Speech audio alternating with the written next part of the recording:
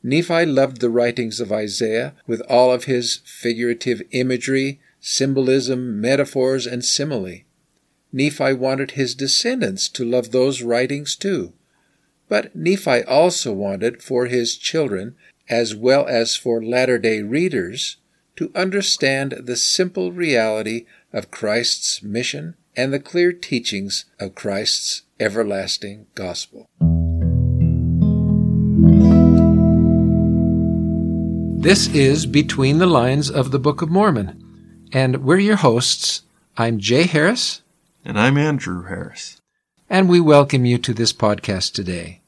In chapter 25 of 2 Nephi, Nephi says, "Now I, Nephi, do speak somewhat concerning the words which I have written, which have been spoken by the mouth of Isaiah." He's using Isaiah's words, but he understands, he says, that these are hard to understand. They're not the easiest words to understand. And he says, I'm going to speak plainly. He mentions that he didn't teach his children this way. He taught them the words of Isaiah, but he tried to teach them, I think, with plainer words than what Isaiah had taught. And there's really some great verses in Isaiah's writings that do mention great gospel principles about Jesus Christ and about the house of Israel. But then there's in-between verses that sometimes, while they might have good symbols, I don't know what all of those symbols mean. So Nephi, instead of speaking in this traditional Jewish poetry that was typical of Isaiah, says, I'm not going to do that. I'm going to speak clearly so you can understand. Yeah. And then he just includes, and my soul delighteth in the words of Isaiah. So he says, I love these words, but I'm going to speak plainly to you so you can understand. And I think he was writing this for his actual descendants and his family members, but I think also he's writing this for us today. In verse 8, Nephi says, I know that they shall be of great worth unto them in the last days, for in that day they shall understand them. So we're supposed to understand these things because they were written for us. And I'm sure as they come about and these prophecies are fulfilled, we'll say, oh, I see, that was a prophecy of Isaiah. But until that happens, we're a little in the dark as far as understanding all of those things. Some of the writings of Isaiah have already been fulfilled, and I think those things maybe are a little bit easier for us to understand. Like what we talked about last week when we were talking about the verses that mention Christ being born. When we read those now, it's pretty plain. We go, oh, that makes... Oh, that's right. That's Christ, and it's obvious. But before those prophecies had been fulfilled, maybe it was like, what is he talking about here? That's right. Nephi says that when they left Jerusalem, his father had told them that Jerusalem would be destroyed. And then he confirms to them that they have been destroyed, save it be those which are carried away captive into Babylon. So even though they had not lived through this destruction of Jerusalem, Nephi assured them that that prophecy had been fulfilled, that if they had stayed in Jerusalem, their lives would have been taken. And he says, notwithstanding they have been carried away, they shall return again, this is in verse 11, and possess the land of Jerusalem. So the Jews would be taken captive into Babylon, but the Lord would allow them to return again to Jerusalem and possess that land of their inheritance. All of these things that he's talking about here are mentioned in Isaiah's writings. They're sometimes more symbolic, but he mentions all of these things happening.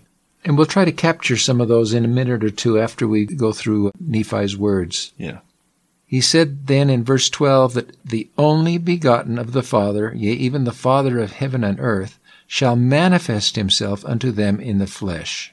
Jehovah would come to the earth and manifest himself unto the Jewish people in the flesh. Yeah, and they would reject him. They would crucify him. After his crucifixion, he would be laid in a sepulchre for the space of 3 days, and then by miracle he would rise from the dead with healing in his wings. How did Nephi know these things? He's specifically talking about that vision that he had where he got to talk to an angel that showed him all of these future events. Right. So he'd seen these things in vision, so he knew they would come about for sure. Then he talks about after the Savior is resurrected, that Jerusalem would be destroyed again for the second time. And after Jerusalem would be destroyed, he says that the Jews shall be scattered among all nations. And he said, after they have been scattered, this is in verse 16, and the Lord has scourged them by other nations for the space of many generations, they shall be persuaded to believe in Christ. And then verse 17, and the Lord shall set his hand again the second time to restore his people. So he came the first time hoping that they would accept him. They not only didn't accept him, but they rejected him. They crucified him. They rejected the entire gospel. But the Lord has promised that he will set his hand a second time to restore his people. And it says he will proceed to do a marvelous work and a wonder among the children of men. That's the restoration of the gospel and the restoration of Christ's church upon the earth. So we're now waiting, as we preach the gospel, for the Jewish people to accept Christ and to recognize that he is the Savior of the world and the Messiah that they have waited so long to come to them. When this will happen, we don't know. But we know when Christ appears again that they will run to him and rejoice in his coming. Yeah. So that day is yet to come. Nephi did know when some of these things were going to happen. In verse 19, he mentions that the Messiah would come in 600 years. So he knew exactly when that was going to happen, and he also knew that he would be called Jesus Christ, the Son of God. And so they knew the name Jesus Christ. This was not something that was foreign to them. And then Nephi explained, there is none other name given under heaven, save it be this Jesus Christ, of which I have spoken, whereby man can be saved.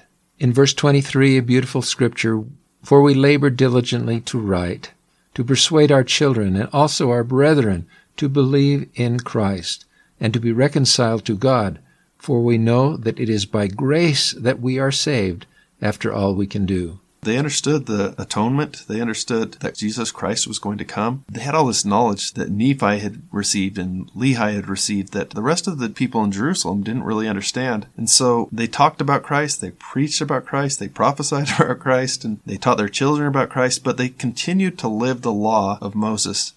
And then I think speaking to us, he says, my people, ye are a stiff-necked people. Wherefore I have spoken plainly unto you, that ye cannot misunderstand. So to his own people and to us today, he says, I'm not writing like Isaiah wrote. I'm not making this a mystery at all. I have clearly stated exactly what will come to pass. Now, you need to understand and accept these teachings. Yeah. Okay. Now let's go through some of the writings of Isaiah and see if we can interpret some of the things that he said. So we'll start in chapter 20. Verse 17, it says, and the light of Israel shall be for a fire, and his Holy One for a flame, and shall burn and shall devour his thorns and his briars in one day. And I think this is also a reference to Christ being a light for the people, or a fire that would burn the thorns and briars, those sins that would destroy us. Next, in verse 21, Isaiah is referring to the fact that in the last days the Jews would be scattered. And he says, the remnant shall return. Yea, even the remnant of Jacob unto the mighty God. For though the people Israel be as the sand of the sea, yet a remnant of them shall return. These are the people that would be brought back to Jerusalem in the last days. Their homeland would be secured again, and it would not be all of them, but a remnant of that house of Israel shall return. Yeah. In 27, it says, and it shall come to pass that in that day his burden shall be taken away from off thy shoulder, and his yoke from off thy neck, and the yoke shall be destroyed because of the anointing. Referring to the atonement. Yeah, and how it can free us from that burden. And then in the last two verses of chapter 20, it says, and the high ones of stature shall be hewn down, and the haughty shall be humbled, and he shall cut down the thickets of the forest with iron. In the next chapter, it kind of continues this same idea. We're talking about how these trees would be hewn down, but then it says, and there shall come forth a rod out of the stem of Jesse, and a branch shall grow out of his roots. The stem of Jesse is like a stump, a tree stump that's been hewn down. Jesse, of course, is King David's father. So King David's people and King David, the highest king of all of Israel, they would all be brought down low and destroyed. But even though they had been brought down low, out of a miracle, this little branch will start to grow up out of this tree stump. That's right. And that would symbolize Christ growing up and bringing salvation to this people. A branch that would bring forth fruit and that would be productive. And it says, the Spirit of the Lord shall rest upon him, the Spirit of wisdom and understanding, the Spirit of counsel and might, the Spirit of knowledge and the fear of the Lord.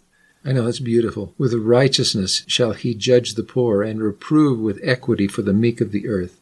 In so many of these verses, he's referring to the fact that the Messiah would come and be this great individual who would free the people from their sins. Yeah, he has this pattern where he brings up all this destruction and negative things, and then he'll talk about Christ, and then he'll go back to talking about destructions and then talk about Christ again.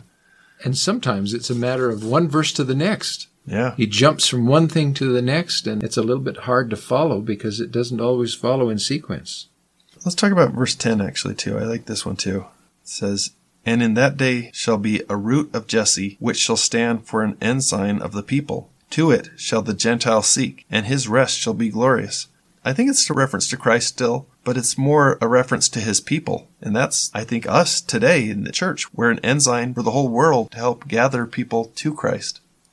And in 22, it says, "And in that day thou shalt say, O Lord, I will praise thee. Though thou wast angry with me, thine anger is turned away, and thou comfortest me."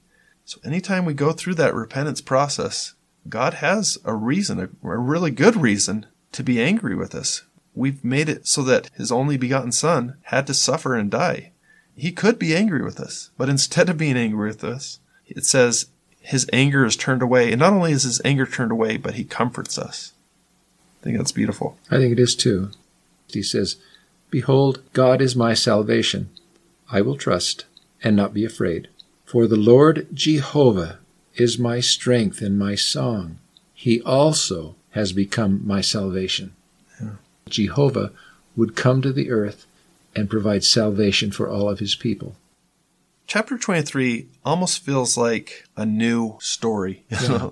It's a break from 22. He starts out talking about mountains and highness, and he's talking about those things in reference to the goodness and righteousness and power and glory of God. And so he says, "Lift up the banner upon the high mountain." I think of that as the temple, as us lifting up this ensign to the nations by bringing people to the temple. In verse 10 he says, "For the stars of heaven and the constellations thereof shall not give their light. The sun shall be darkened in his going forth, and the moon shall not cause her light to shine." I think that's referring to the darkness that came at the time of Christ's crucifixion. In the Americas, of course, the darkness was even greater. It lasted longer, at least. And so, yeah, there was that darkness in that. The sun refused to give any light at that point. And in verse 13 he says, "Therefore I will shake the heavens, and the earth shall remove out of her place in the wrath of the Lord of hosts in the day of his fierce anger." And we know that happened, that in the year that Christ died, the earth was shaken. Yeah. Verse 12 is kind of interesting, too, because it says, "I will make a man more precious than fine gold, even a man than the golden wedge of Ophir," which, that's a weird phrase, but Ophir was this place where all this gold came from in India. And he's saying, "I'll make a man more precious than all this gold." That shows what the purpose of the atonement is. Christ is taking us, worthless servants, and turning us into something that has such great worth, where he says, the worth of souls is great in the sight of God. Chapter 24. This is a longer chapter again. Isaiah then talks about an event that happened long before in premortality when Satan rebelled against Heavenly Father. In verse 12 he says, "How art thou fallen from heaven, O Lucifer, son of the morning? For thou hast said in thy heart, I will ascend into heaven. I will exalt my throne above the stars of God. I will ascend above the heights of the clouds. I will be like the Most High. Yet thou shalt be brought down into hell to the sides of the pit." Yeah, he's going to be brought down to nothing. I also like in 16 it says, "They that see thee shall narrowly look upon thee, and shall consider thee, and shall say, Is this the man that made the earth to tremble, and that did shake kingdoms?" In other words, is Satan the individual we feared? Why, he has no power that we should tremble. So we're not going to get into discussing all the interpretations of Isaiah, and we're not going to pretend that we know all the interpretations of Isaiah either. Right. But we wanted to discuss how we can learn from Isaiah, because I think it's very similar to the parables of Jesus. Yeah. Jesus always taught in parables because he did not intend everyone to understand. He wanted people to work at getting the interpretation of the parable. Yeah. And I think it's a great way of teaching, because if you have to work, it becomes more personal. It becomes something that you have almost taught yourself. You've learned something that you deeply understand, instead of just hearing someone explain something and having it go in one ear and out the other. It's now almost a part of you. And I think that then when you go back and review the things that you've learned, there's such reward in realizing, now I understand what that's all about. And then when you review it the second time, it's amazing how additional insights come to you, so that it's a constant process. When Jesus would teach in parables, they were stories. And so I'm sure people would listen to the story and think, this is an entertaining story, but what does it mean? There's got to be some kind of deeper meaning to this. Sometimes they consulted with each other and said, this is what I think he meant. What do you think? Well, I thought he was referring to this. And so they would confer with each other and talk about what that could possibly mean. And we do the same thing, right? Right. When we are at church, right after we've all read over some scriptures, we get together and we have these discussions and we say, what do you think this meant? And we explain it maybe to each other in the ways that we understood it. And so I think that's kind of how the disciples worked too. They listened to what he had to say and then they talked to each other about it. They all gave it their own thought process. But one of the greatest ways that they were able to understand the parables of Jesus was to actually turn to him, because he was right there with them. And they said, now you explain it to us. What does this mean? This is what we understand. Are we right? Are we correcting what we think? No, that's not what I was referring to. Yeah. Let me explain to you what I meant. We can still do that today, and I think hopefully you're doing that. But if not, sometimes I forget to do that. I forget we can go right to the source of these teachings, the principles of these prophets, and we can ask, what does this mean? Particularly in Isaiah, where it's so difficult to understand. If we think of Isaiah as not just being a book that has all these stories in it, but if we think of it as being a giant sequence of parables. Yeah. There are all these little insights that are just waiting to be discovered. And we can take those insights and say, now what do you think? What was Isaiah referring to here? This is what I think. But then you talked about Heavenly Father, and we ask him, we say, help me to understand this. And if we have faith that we can get that answer, just as the disciples didn't really need faith when they asked Christ. They knew he was there. They knew he was there. But if we have faith and we say, I know that you can answer this. I know you can tell me this. Help me to understand it. And then we go back. Because for me, I don't actually hear a voice explain something to me right then. But as I go back over that scripture that I didn't understand, and I start to break it down, it's amazing how when I ask, it's given. And you ask, and then you open your mind. Yeah. So that it's not just asking and assuming that you know the answer, but ask, open your mind, and then as you reread and restudy and re-examine, then it's amazing the insights that will be poured out upon your mind as you think, so that it's almost like being taught by the Savior personally. Yeah. So that's an amazing reward that you can get from reading the scriptures. That it is a process. There's times when you go back and you learn even more. Or when you go to church and you talk to other people can give you insights that maybe you didn't get as well.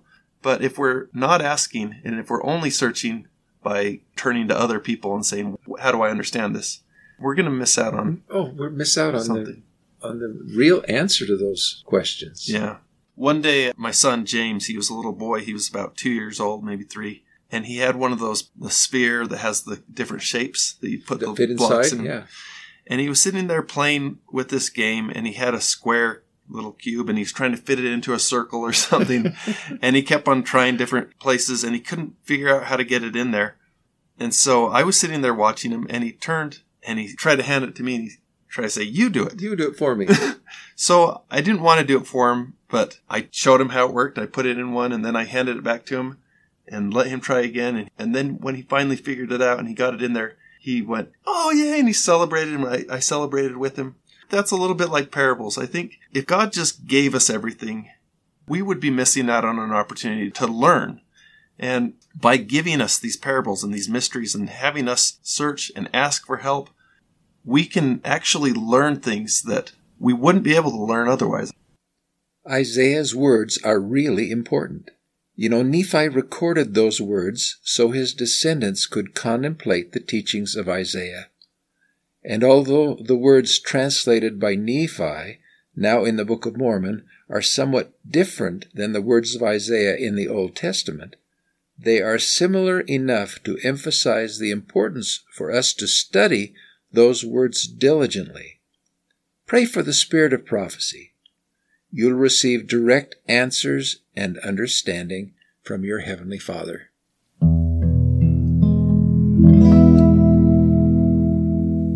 Thank you again for listening. Have you yet learned to love the words of Isaiah? They certainly can be challenging, but at the same time, amazing to decipher. Next time, we'll talk about the marvelous work that God would perform in the last days, as well as the miracle we call the Book of Mormon. Please join us and, of course, continue to enjoy your reading.